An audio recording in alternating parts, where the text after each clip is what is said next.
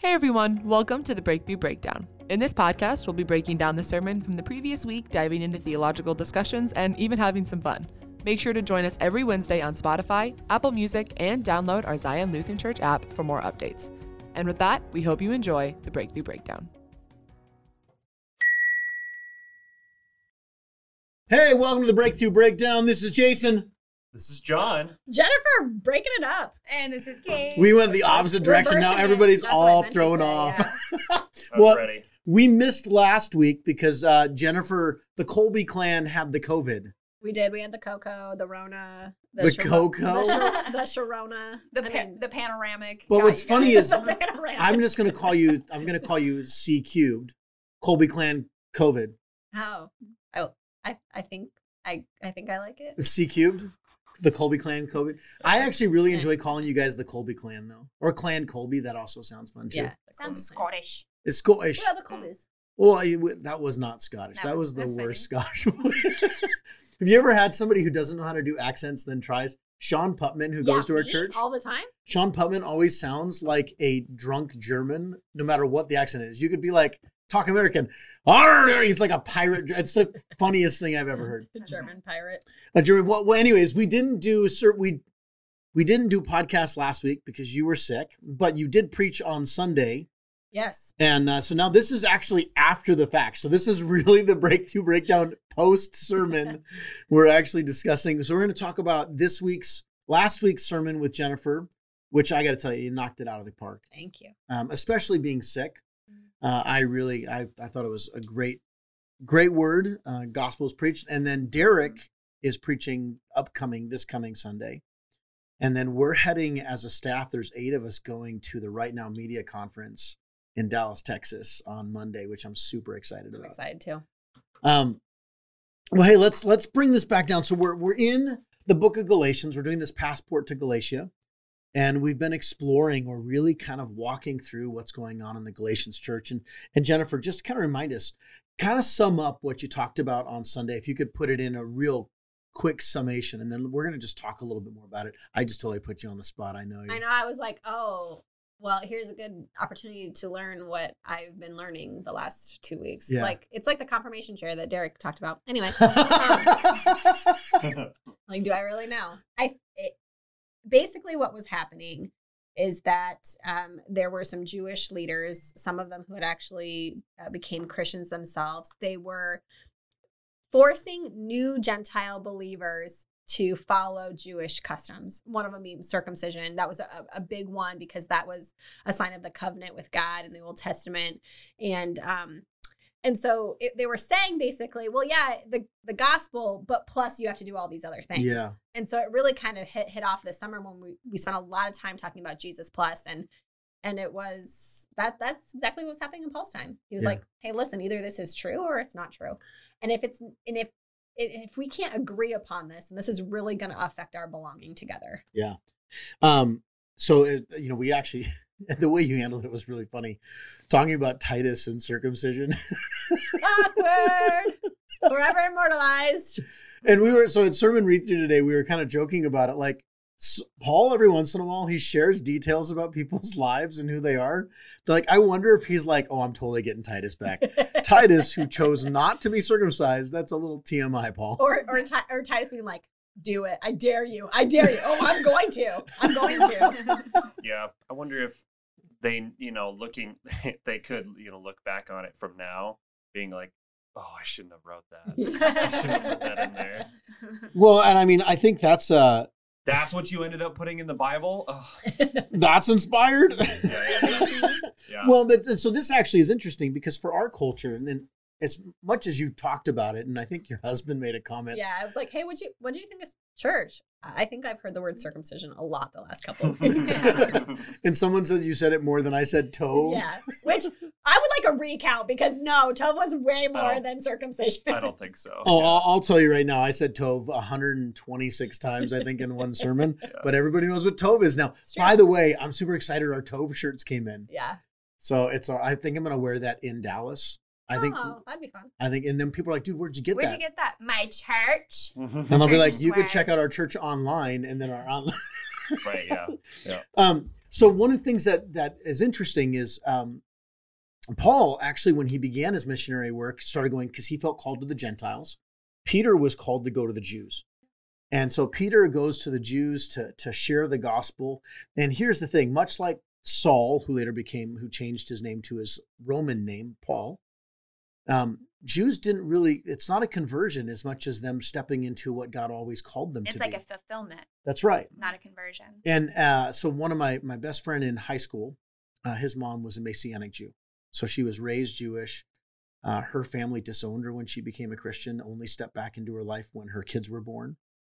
And I still remember staying over at Nana's house. Did you guys know I was in a drama group in high school I did not know called that. the Christophany Players? What?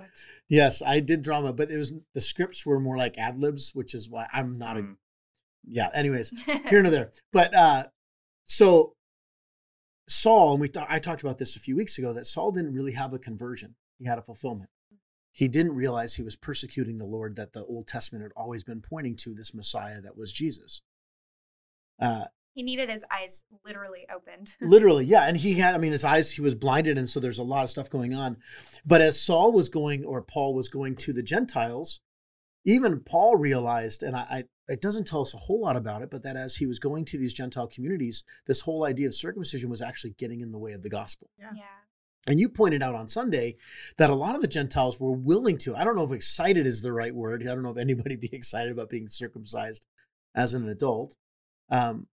But if that's what it took, they were willing to. And I think the Judaizers, this group of Jewish believers who were adding this, I wonder, and again, the Bible doesn't say anything about this, but I wonder how sometimes we can think that because people are willing to do it, that means it must be right.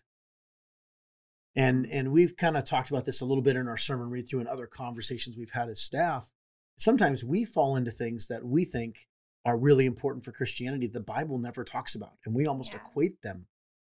And that doesn't mean they're always bad. Now, circumcision was a different thing. In Acts chapter 15, Paul meets with the council at Jerusalem. And he actually goes to them and is like, listen, I'm going to bring it to the council. And I think Paul probably would have done it regardless. But realized that if he wanted the gospel he was preaching to really continue to move forward, he needed the council's approval, so to speak. And it was filled with James. He needed everybody to be on the same page. That's right. Yeah. Because he didn't want to, I think he was tired of constantly coming up to this. Yeah. Butting this up is not against the us. battle we need to be fighting here. Let's all get on the same page. And Paul, and I'm going to be preaching about this in a couple of weeks, we see Paul has a lot of conflicts with people. More so, I think the only person who had more conflicts than Paul was Jesus. Do you think Paul was an Enneagram 8? Yes, I do. I really do. But he goes to the council of Jerusalem and basically says, listen, I'm bringing this to you. Do you think Gentile believers should be circumcised?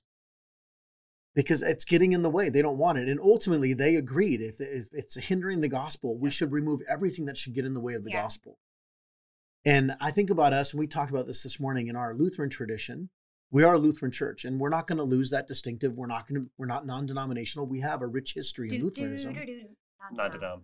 Oh, jeez, Louise. I've never heard that. Neither have I, and it's Sorry. awesome. This is a really weird thing that I do because it's like that's such a Christianese word to call it non-denom. Yeah. Like, what is that? It's not even a real word. It's a short slang name. of It's a slang of another a Christian Christian word. It's a slang of So when us. people say non-denominational, it's like all I think of is Phenomena. Phenomena. Phenomena.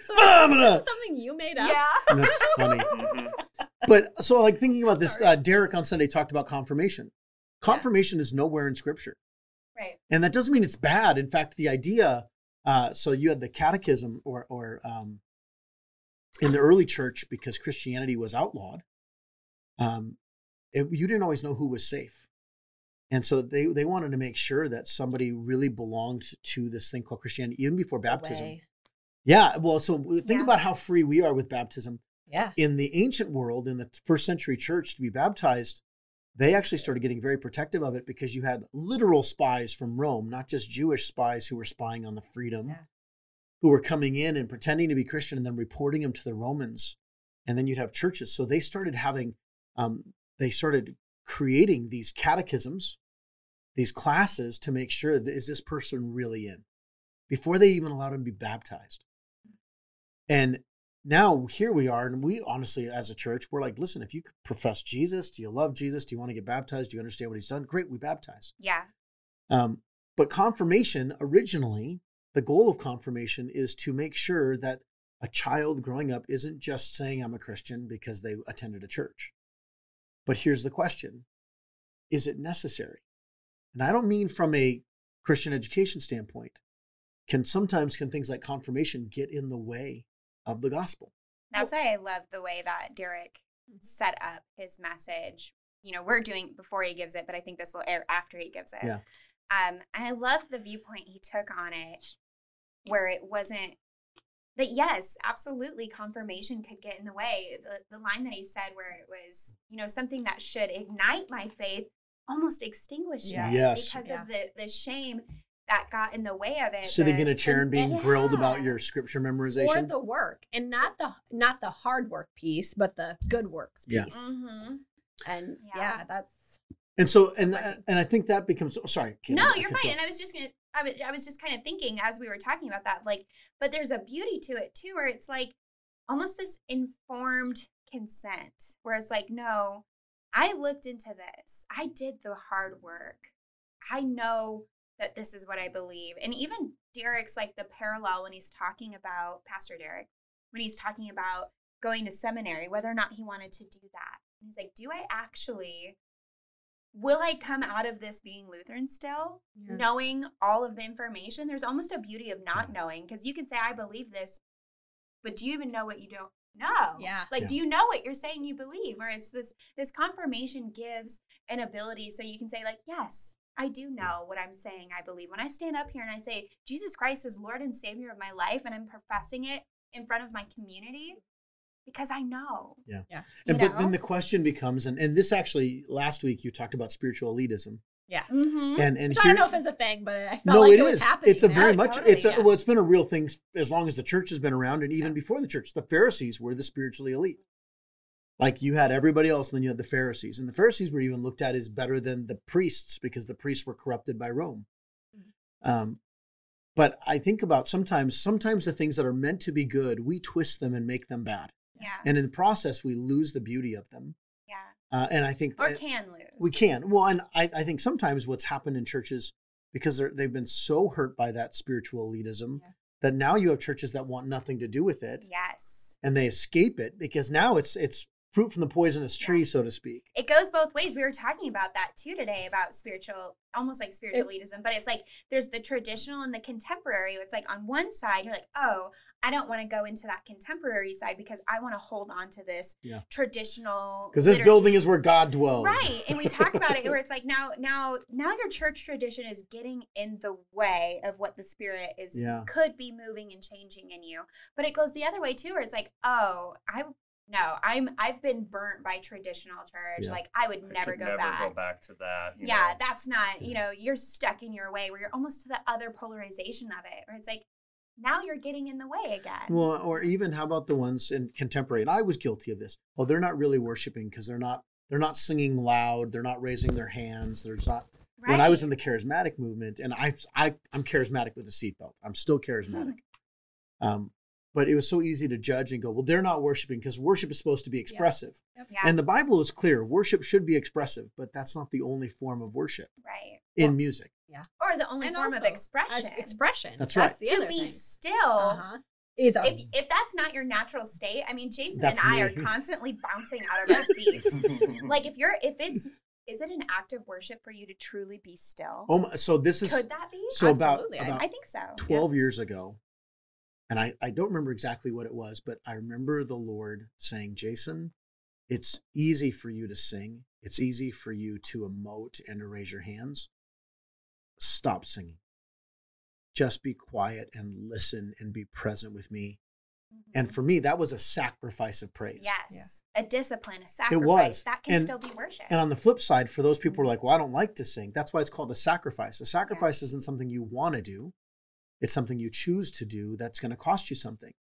And on both sides, and I think this goes back to that spiritual elitism. One of the things that kills elitism is sacrifice.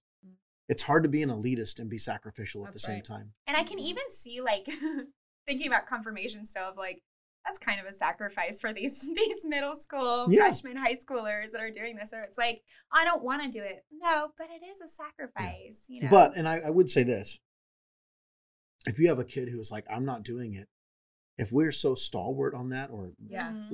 we're digging, or no, you have You to do have this. to. And then all of a sudden that kid never comes back to the church. Yeah. Okay, so now I don't think Yeah. I've ever shared this. I went to Awanas Mm. before, Yeah. when I was a kid, before I was saved. My friend invited me. It's like, dude, we play games. Not a Christian, not raised in the church. And I had so many bad encounters with church as a kid. Mhm. And I remember going to this, and the leader, we were memorizing the verses, and I didn't know the verses. And Yeah. we were spending in our time, we rehearsed it. Well, I didn't understand. And Yeah. he yelled at me because I didn't know the verse. It's like maybe my first or second time there. I'm like, dude, this place is stupid.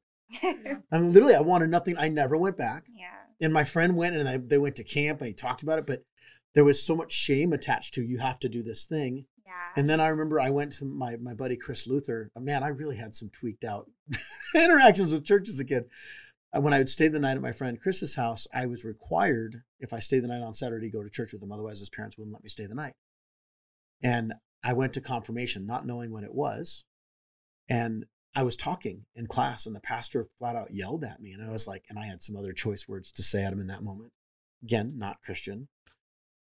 So let's say we have a kid who doesn't want to do that. Is it worth saying, you have to do this, and now he never steps foot in church or leaves the Right. church because we're so set on it? Like, where's that line? I And don't want that's to lose a soul for confirmation. and that's what Paul's Right. that's exactly what Paul's talking about. That's why Paul in I don't want to Acts, lose a soul for circumcision. that's right. Right. And that's exactly so that's why these things are so important. Is we have to draw, there are boundaries that we want to put up, but they have to be flexible boundaries based upon the person. Right. Like, is this going to be the thing that the hill that you die Die on? Is on. this Yeah. the hard line where it's like, yeah, you might have some kids that are maybe like not wanting to, like, oh, do I have to do my confirmation? It's like, well, sometimes we do things we don't want to do all the time, but like, Oh, can you see the okay. benefit? Where it's like, there's a soft place where you can do that, but if they're like, no, I don't want to do this, okay, bud, that's fine. You don't have to do this. You know, like I always say in kids' church, I will never make you pray. Yeah. But I will ask that you be respectful in this classroom. That's right. Yeah.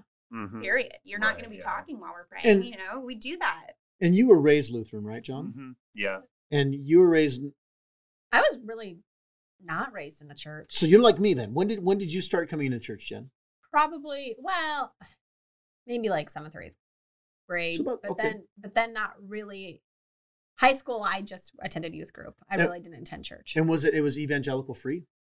Yes. Okay. And then you got saved here. Yeah, 24 years old.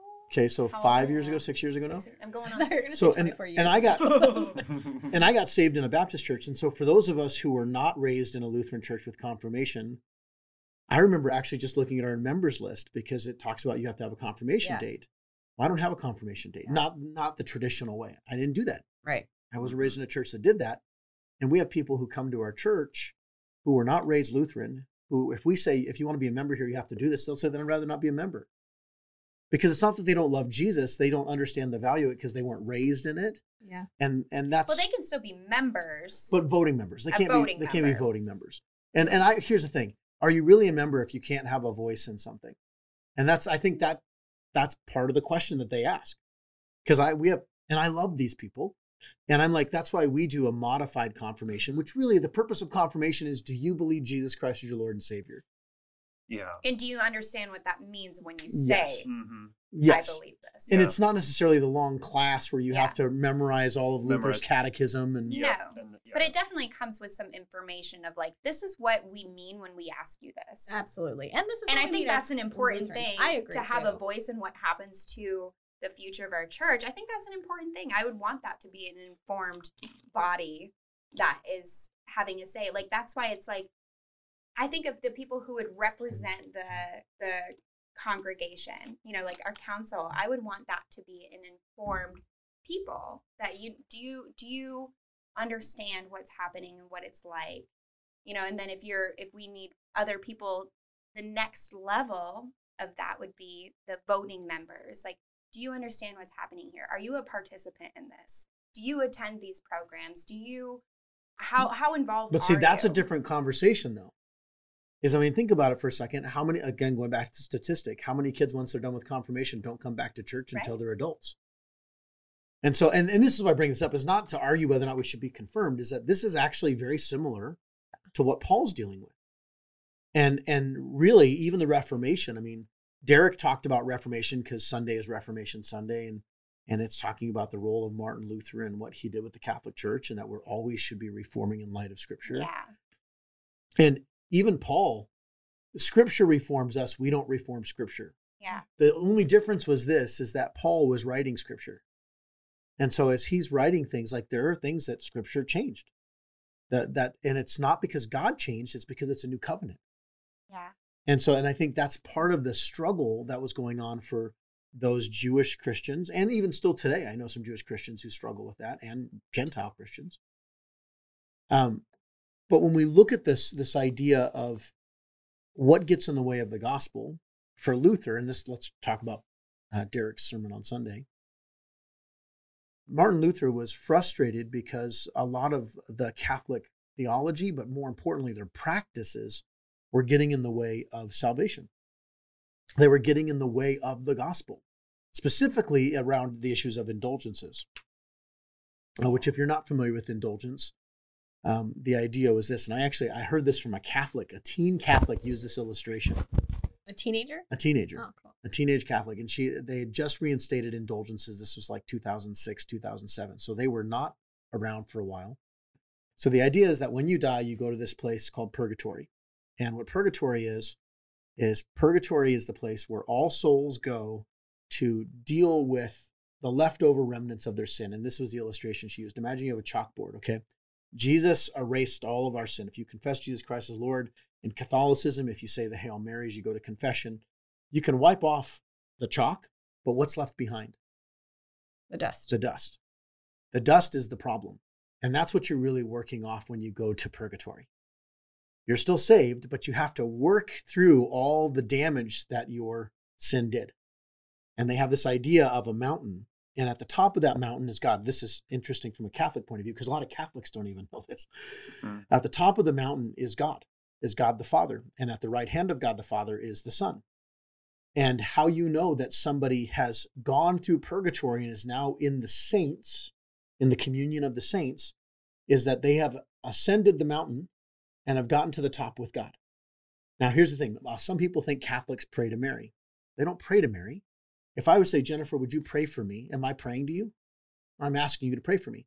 What they're really saying is, who has the Son's ear better than Mary? So you're really, when you're praying to Mary, you're actually asking Mary to intercede for you, because you don't have access to Jesus. And who has the Father's ear better than the Son? Well, so the way you know that someone has ascended purgatory, because if we all have remnants, leftovers from our sin, you have to go through purgatory, which is different than hell. Purgatory is where Christians go. It's like a holding place. It's even different than that, though, because there's working off that takes place. That's why they use the mountain illustration.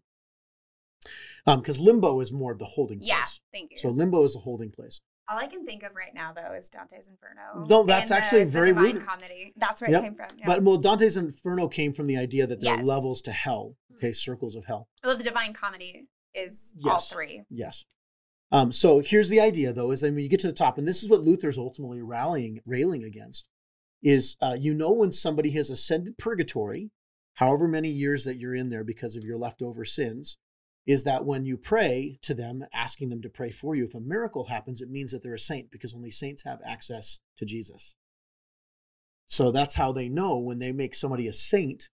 If you pray and a miracle is done, it means they're no longer in purgatory, because God can't hear the prayers or the petitions of those in purgatory. Okay, so in Catholicism, what was taking place is this, and this is so intriguing. They were essentially, indulgences are a way to wipe off years off of purgatory. And you had to pay for indulgences. And they had with physical money. Physical money. And they were doing it to build money, or to build St. Peter's Basilica was really when the big thing was taking place. And they were going around and saying, listen, if you want your loved ones to get out of purgatory quicker, pay this money to get them out of purgatory. And if you pay enough, because now, remember, Jesus gave the keys and authority of the kingdom to those who are in the priests. Now, Hebrews talks about the priesthood of all believers, that we are all priests now. And so the Catholic Church took advantage of that. And Luther's like, wait, let me get this straight. You're telling me that we have the authority just as priests to deliver someone from purgatory, and yet we're going to charge to do it. How is that the heart of Jesus? Yeah. Mhm. And that's what started the 95 Thesis, is Luther's looking at this and going, this is corrupt. Yeah. If we really, now This is first, spiritual abuse. there's this spiritual Yeah. abuse. And here's the thing, there's no purgatory in the New Testament or the Old Testament. There's, I believe there's some connection to it in the Apocrypha, but most of it was Catholic dogma. And so one of the things, and I don't know if Derek talked about it on Sunday or not, but in Catholicism, you have, there's 3 legs to the stool. You have the scriptures, you have the traditions, and then you have the Holy Father, or the See, Holy See, which is the Pope. Those 3 make up the authority of the church. And while scripture has ultimate authority, it's only through the interpretation of tradition under the papal authority, which means scripture does not actually have ultimate authority anymore, because it's based upon Yeah. the interpretation of the What traditions someone is interpreting. And a person. and the that's what person. Derek talks about. He calls it like they were acting as if it was an equivalent, but even from this understanding, it's like, no, they're making themselves above. That's right. Yeah. because- more than equivalent. And so it's still, they would still, and Catholics today, and I love my Catholic brothers and sisters. Let's be clear. I do not believe Catholics go to hell. I believe that there are Catholics who love Jesus and place their trust in Jesus. We just have some major theological differences. They're theological, not necessarily doctrinal. Because here's the thing. I believe there will be Catholics in hell, and there will be Lutherans in hell, and Baptists in hell. Because you're not saved because you're Catholic or Lutheran or Baptist. You're saved by faith in Jesus. Mhm. So when the Reformation started, it started from this idea of, and Luther really just wanted a conversation with the Pope. That's all. The Wittenberg door was kind of like our social media posts. It was the first Facebook. Mhm. And you would post a comment, and he wrote 95 challenges, 95 theses of things that he didn't agree with that were happening in the Catholic Church, that he simply wanted to have a conversation. He's saying, help me understand why we do these things. And the church, rather than having a conversation, they tried to have a couple, but it really wasn't a conversation. It was Luther, repent. Sure. Recant your statement. Mhm. Okay, so now with all that, that's a little backstory. Sorry, that was a lot of information. Sorry. But here's why this matters. I like the information though. That's what we're talking about, is being informed. Yeah, well, and this is part of it, is because if, Derek doesn't have time to go through all that on a Sunday morning sermon and still make it engaging. Yeah. But Now we shall talk about indulgences. yeah, well, and so here's the thing. Oh, so the way this teenage girl described it is, an indulgence is basically like taking a wet washcloth and wiping it across the board, and it's getting rid of the dust. And that's what you're doing in purgatory, is every little dust particle you're trying to get rid of off that board from all the damages that you've caused. Now, there are Catholics out there who are like, Jason, that's 100% wrong. Please correct me. But in all of my research and the individuals I've spoken to and read, that's the most accurate understanding I have of those things. When we look about the Reformation today, Derek gave a really good challenge. The Reformation isn't something that happened. It's something that's still happening. And I would ask, what do you guys think? What are some areas where God is maybe reforming Zion right now? Are there areas where you feel like God is kind of getting a hold of us and making us think and act differently and rethink why we exist? What do you guys think? I think 2 areas where I'm seeing it is, or where I feel like I'm starting to experience it, which I believe culturally will start to trickle down, is in the area of Sabbath and the good. area of intentionality behind things, where it's like, no, we don't just do stuff for the sake of doing it. Why are we doing it? Why are we doing this particular thing? Is this what the Lord's called us to do? Is this not what the Lord's called us to do? Yeah. Yeah. And looking at the reason behind it and going, oh, actually, that's not a very good reason. Yeah. Are we just doing it because it's A something full to do? calendar looks good. That idea of like, why are we doing what we do? What's the goal of this? And is your goal worth doing? You know what I mean? Like, that was something, that book that we're reading right now. Henry Nouwen's book? Yeah. Yes. I can't remember what it's called right now. I'm so That's sorry. okay. I Brain can't. fart. But anyway, when I'm reading it, I read it. The Way of and- the Heart. Thank you, The Way of the Heart. It was going to bother me. But part of that was like talking about, do we Sabbath, do we stop enough because that's all Sabbath means, right? The Shabbat To means rest. to stop. Because actually, the Hebrew word for rest or lie down are different words. That Shabbat really literally means cease, stop. Yeah. You know, I was listening to the Bible Project podcast on Sabbath. They're re-releasing some of their best ones, and it's so good. But anyway, do we stop enough to think that all the things that we're doing, busy people getting rewarded for their busyness by being busy, do we stop enough to say, are these things worth doing? So if I could make an ad lib on a scripture, what does it profit a church to have all the programs and all the ministries and all the busyness and lose their soul? Yeah. And I mean, I think there's some truth in that. We can get so busy doing ministry that we forget the purpose of ministry is to point people to Jesus, not to more activity. For those listening, so one of the things that we've implemented as a staff is we started reading books together, and we try and do a balance between leadership books and spiritual formation books, church growth books, that kind of stuff. And right now we're reading Henry Nouwen's, and I think it's called The Way of the Heart. That sounds right. Yeah. And he deals with these three things: silence, solitude, and prayer. And that too many of us are so busy. And he has, I don't know if you're there in the book yet, but one of the quotes he has. Did you? The whole book? It's such a good book. Oh, it's so But I'm short. going to reread it. That's impressive. Good for you. He has a quote. He said, we're so busy at this, I'm going to butcher the quote, but too many of us talk so much that we say little. Do you remember that part where he basically talked about like it's the same thing that Proverbs says, a fool is known by his many words. Or even just the clanging cymbal. Yeah. You know, where it's like, you're just talking for the sake of talking. It's noisy. You're just noisy. Yeah.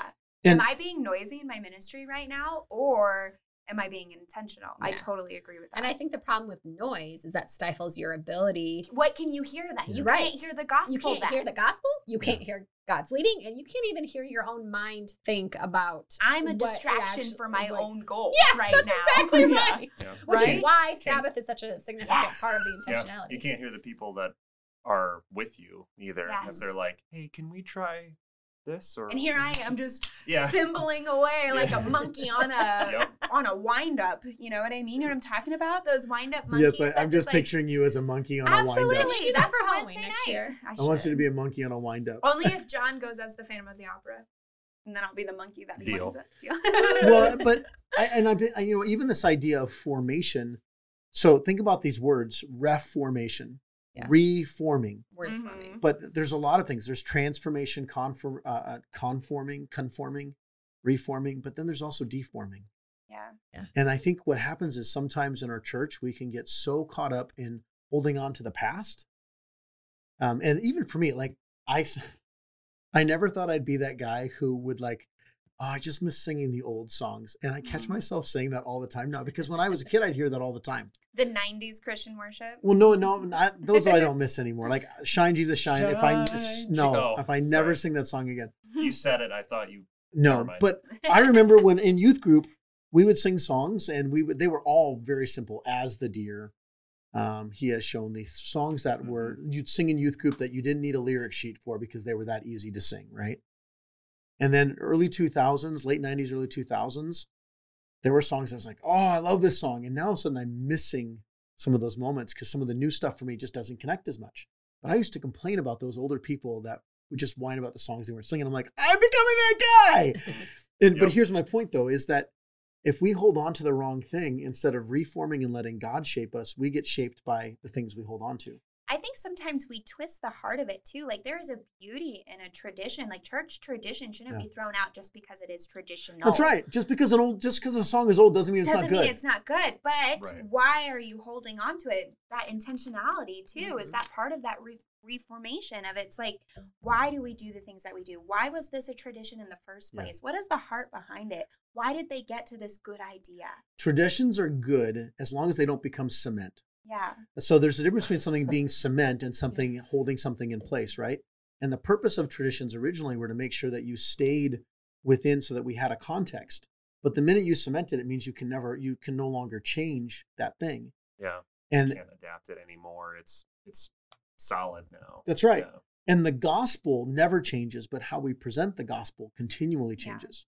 The culture and context in which we do it always will. I think like too with traditions, we want to be able to change it, but then when we start changing the tradition too, even then you can start to deform it. That's right. Even the danger of changing it. Why are you changing something? Yeah. Like, yes, you want to be able to change. I'm not just the other side of it of like, no, there has to be an intentionality and an understanding that goes with it on both sides. There's the too contemporary or too traditional, and it's like, but what are you doing and for why and for who? Yeah. I think And there's if you're not still enough. Yeah, You you'll won't never know that understand. answer. and or listening. Right, You can be right, still and yeah. not listening. True. Like, Yeah, that's True. real. I was meaning still Apathy then. plus Yeah. listening.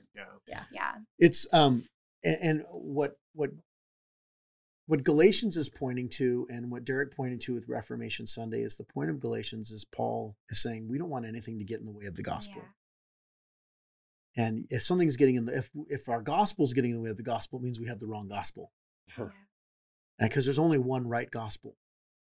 And when we start putting things, whether it be a building or worship style, even a Bible, right? I remember when I was in my 18, 19, I liked this girl, and her dad was a King James only guy. Mm-hmm. And every time I'd go over to his house, the whole thing was about him trying to convince me it was King James only. John and I kind of have a loving argument between each other of which Bible's best. He swears it's NASB, and I am an NIV girl. all the way through. So to the point about tradition, when I was in college, that was the Bible that most people used, just kind of as a joke, because I was a part of the Navigators, and it was just a collegiate the ministry. Navigator. Yeah. Navigator, And bro. so NASB is one of the translations. It's New American Standard Bible. Well, I always joked that it was the Nav All-Star Bible. So that's why I just carried it around. And that was the Bible that I got for, Do you know confirmation, why had it. NASB is really popular among navigators? No, I did not. Yeah. So in Bible translations, this is totally nothing to do with the message, but in Bible I think I know translations, what you're going to say. so you have what's called a dynamic equivalent, a literal, or a paraphrase. Oh, sure. Yes. Okay. Yeah. And the NASB is the closest to a literal Yes, translation, it's like a Mhm. word for word. word for word. And the problem is that words are dynamic in nature. Yeah. And so the NASB, they're like, oh, it's the most accurate to word for word. But Well, you lose context. and you're also assuming that it's the right translation of the Yeah. word, because just like our word cool or sick or dope, Can mean all different things, Yes. it's the same in scripture. And I was not taught that. When I was younger, I was taught like words were always very rigid, and it's only in our context that words have Yeah. multiple meanings. Right. No, it's always been that way. No, yeah. But- and I absolutely, when I had it, like I had it, but I was always reading, like we would look at verses in different translations to be like, Yes. oh, this is another way to say this, and I like this this helped me understand Understand the it. Yeah. context of it. Yeah. But even with tradition, when we're talking about like getting in the way of the gospel, even with translations, we see that. Like Oh, yeah. You would King have that James Version, preference, when yeah. it's tainted with politics then. And you see that with Every Bible is. every Bible. And it's Every- like yeah. that kind of stuff can get in the way. So how do you keep clear of that if you're not ever willing to be reformed? To say that Yeah. maybe I don't know it all. I think that's a great point. It's like you have to be willing to be reformed. Yes. And willing to be, I don't know if challenge is the right word, but like But yeah, yeah, like, well, let's look at that. It's like it shouldn't ever become a problem where it's like, oh, we can't use that translation, or It's we got to be can't the say- Lutheran Green Book. It's the Yeah. only proper book. Yeah, well, yeah, right, sure, yeah. We have to use this hymnal, or we have to, yeah. one of the coolest things for myself that I read when I was researching for last Sunday's message was this idea that your social factors affect your theology, Yeah. and your theology then affects your That's social right. factor. And it becomes this secular thing where it's like you should always be reforming because things are growing and changing and processing differently, and Yeah. you see different perspectives and you see things in different lights as your life changes. Yeah. Well, so think about in the context of what's going on in America right now. Okay, so we've talked about this in the past. I've never seen our country so divided in my lifetime, in my 46 years of life, and I know it has been divided other times. But there are actual studies out there right now of how the internet and social media and things like that have polarized. Well, incredibly, and in fact, Facebook counts on the polarization because I think they're going through litigations right They now are. because of it. they are. But now think about how we approach the gospel and conversations that before we would just not give a second thought to. The issues around sexuality and race, if we as a church ignore those conversations, we're going to be left behind and be irrelevant to a large portion of people who are coming in. And it doesn't mean, and this is where I think people get screwed up, and this is what Paul was dealing with, and even Luther, reforming does not mean we twist the gospel. It means we go back to the heart of the gospel. Right. But we have to realize that as culture changes, we have to be willing to bring the gospel so that those people in it. So, and I'll be talking about this in a couple of weeks, but in the church, think about all the ways that the church gets polarized. And all the statements we say, you can't be a Christian if you vote Republican. You can't be a Christian if you vote Democrat. You can't be a Christian if. Yeah. And all those things like, wait, last time I checked, Jesus never said that. And that's not the heart of the gospel, but how does the gospel shape us? Yeah. And that's really what this comes down to, is that we should always be being shaped in light of the gospel. And I think the danger is, and I'm going to step out on a limb here. Oh boy. Uh-oh, look out. This is why we have to be careful when we don't read the Bible in context. Mm-hmm. Because the Old Testament, Jesus didn't come to get rid of the Old Testament, but to fulfill it. Yes. But you have a lot of Christians who like to quote the Old Testament when it comes to things like violence and things that, particularly politics. If you're ever going to quote things, political verses, it's usually from the Old Testament, not the New. Because Jesus, the gospel is political, but not the way you want it to be. Yeah. Because Jesus comes in and says, listen, I come to bring a sword. Mothers and fathers are going to hate each other. Children are getting, brothers and sisters are not going to like each other. One of the more comforting passages from the New Testament. Yeah. That's not. It's hard. It's a hard thing to read and to hear. You go, oh. And he wasn't there to make friends. No. But even think about even when he says, give to Caesar what is Caesar, give to God's what is God's. Yeah. Mm-hmm. Yeah. And it will stand up for Christian. Because they're trying to corner him with politics. That's right. Yeah. Mm-hmm. And what's happening in the church today, the church is becoming more and more political. And the danger is, are we losing the gospel in the midst of that? Yeah. Like, at the end of the day, my allegiance is to Jesus. And that's kind of what Jesus is saying there when they're like, oh, what about taxes? And he's like, give to Caesar's. Why are you focusing on taxes? Your salvation's at risk. Yeah. Whose image is on this coin? Yeah, give to Caesar what Caesar's. What about your soul? Yeah. Like, why are you dying on this hill? Why is this politic issue what you're worried about? You should be worried about other things. And that doesn't mean that politics aren't important or that the church shouldn't have a voice in them. But sometimes I think we might be losing ourselves. One commentary I'm reading on this talks about that what Paul was really dealing with was nationalism. Was that the Jews believed Israel was the superior nation, and that in order to be a Christian, you had to be a Jewish nationalist. Jewish, yeah. Not just a Jewish, but Jewish nationalist. Jewish. Ish. It's funny. I'm English. Yeah. Irish. That's all. And it's something so political about Americans, just as a whole, of like how we say like, oh yeah, I'm German, but you say that in Europe. They're like, oh, so you're from Germany, you live in Germany. Yeah. No, it's my heritage. That's such an American concept because we're such a young country that we don't say that anywhere else in the world. Well, we don't have an American-ish. No. You just say I'm an American, but my grandfathers immigrated over from if anybody actually would be Irish, it would be Americans. Because we're ish about a lot of things. Like I'm English, kind of Irish, kind of English.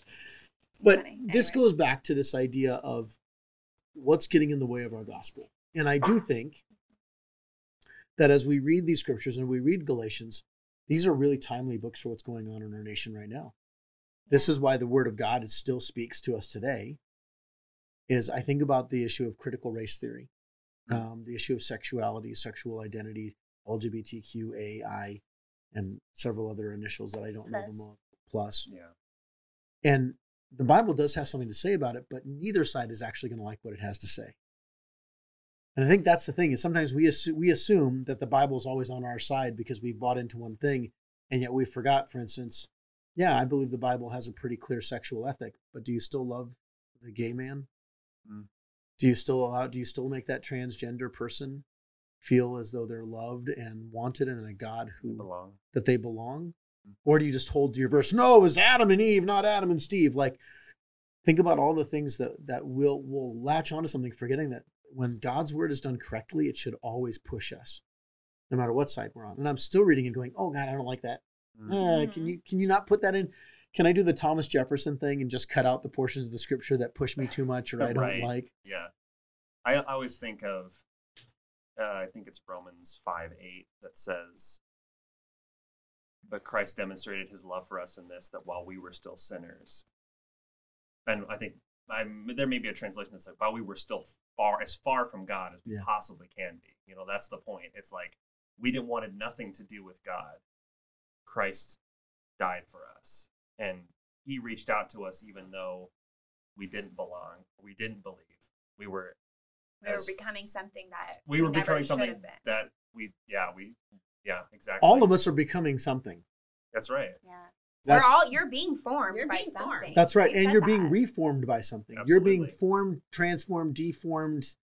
Yeah. Formation happens what? whether or not, By what? And you can either be by the person and character of Jesus through the Holy Spirit, through God's word, or it can be something else. And this goes back to, again, why I choose to believe in Scripture, is that when I look at who Jesus is and the person I'd rather look like that than anything else. Mhm. The message of Jesus makes the world make more sense to me. It makes my life make sense to me. It doesn't mean I do it perfectly. Yeah, it was really hard. I was going to say, like, if you're trying to reflect that image of Christ dying for people who are as far away from him as they possibly can be, that's really hard. It's like, I don't want to do that for so-and-so people, that maybe the people that I know, But not people the that are like polar me, political opposite. not of the me. people that are Or the people who make me completely- uncomfortable. Uh-huh. Mhm. And it's so easy to go, oh, I'm not this and I'm not that. But then think about the things that, I'm not a racist. Mhm. Okay, what does that mean? Or I'm not sexist, or I'm not homophobic, whatever. All the things we'll say we're not. And I think it's so easy to push against and deny something instead of saying, are there parts of my life that I've still not surrendered to Jesus that maybe Needs some reforming. needs some reforming, and on both sides. Yeah. It's interesting, even that word sinner, Mhm. that's a Christian connotation. What does that mean? And I love Yep. when you said far away from God. Yeah. Because I think that's really the heart of what Romans 5:8 is that while we wanted nothing to do with God. Because we know what we mean by sinner, but you say that to somebody who's not a Christian, and it can be a very offensive term. What do you mean I'm a sinner? It's like you're calling me a bad person. Yeah. Yeah. Oh, you think I'm garbage? Cool, thanks. Thanks. Welcome to Zion. Yeah. I'm So, trash. Here's the thing. Yeah. Here's the thing, though. So am I. So am I. But Welcome, trash compactor, Zion. you were going to say something, Jennifer. Sorry. I don't know. What Did you forget it? Yeah, That's it okay. wasn't anything. Well, this has been a really good conversation. Yeah. And I think when we look at this as we're coming up and we're continuing Galatians, my hope and desire as a pastor, but also as someone who's trying to be formed myself, is that as we're studying and as we're reading and preaching through Galatians, because this isn't just teaching, it's preaching. Like, we want people to understand the gospel. There are people who are not Christian, who are not Christian yet, Yeah. Pre-Christian. pre-Christian, Yeah. or as Gabe Lyons and David Kinnaman from Barna Group say, unchristian. There's some people who just choose not to be Yeah. Yeah. because they want nothing to do with the politicized version of Christianity. I love that Derek is reminding us that the Reformation should still be happening. Yeah. I loved that challenge. And that do we as a church, do our programs reflect what we're trying to be as believers? And even our 3 values, belong, believe, become, I believe that's part of our Reformation. I think our focus on community and mission is part of our Reformation. I think this focus on reminding ourselves that we need Sabbath, that we need rest, not just recovery, Yeah. is part of this Reformation. And I would dare say, even the work that we do with the Enneagram, there are some people who believe the Enneagram is evil and wrong, and I've had some conversations, and it's like anything else. It's a good tool, It's a tool. but it should It's always not bring us Christ. back to the gospel. Yeah. The Enneagram doesn't save us, but I believe, and I'll tell you the work that's happened in me, as I've gotten to know the gift of my personality that God made me, I realized how often I can lean into that personality and now it becomes a curse. Mhm. And there's a reforming. Yeah, it points out things in me that I don't know if I'd ever really look at. Yeah, I would You deal with know? otherwise. Yeah. And it's that idea of that I have to come to that conclusion myself. Jennifer can look at me and be like, hey girl, you look at this. And I might take it with a grain of salt, sure, thanks. But when I say, wow, I need to look I at see that. this, it comes with a different kind of weight. Yeah. I remember, Jennifer, when we first started talking about the Enneagram, you're like, why are we talking about this so much? I still sometimes. We actually haven't talked about it a lot. In the last year, it really hasn't come up a No, whole it lot. hasn't. No. And it is a helpful tool. Yeah. But It's a tool. But it is not the gospel. That's right. And Yeah. I think that's for me where I was like, are we sure that this is not an idol? Yeah. Yeah. You know?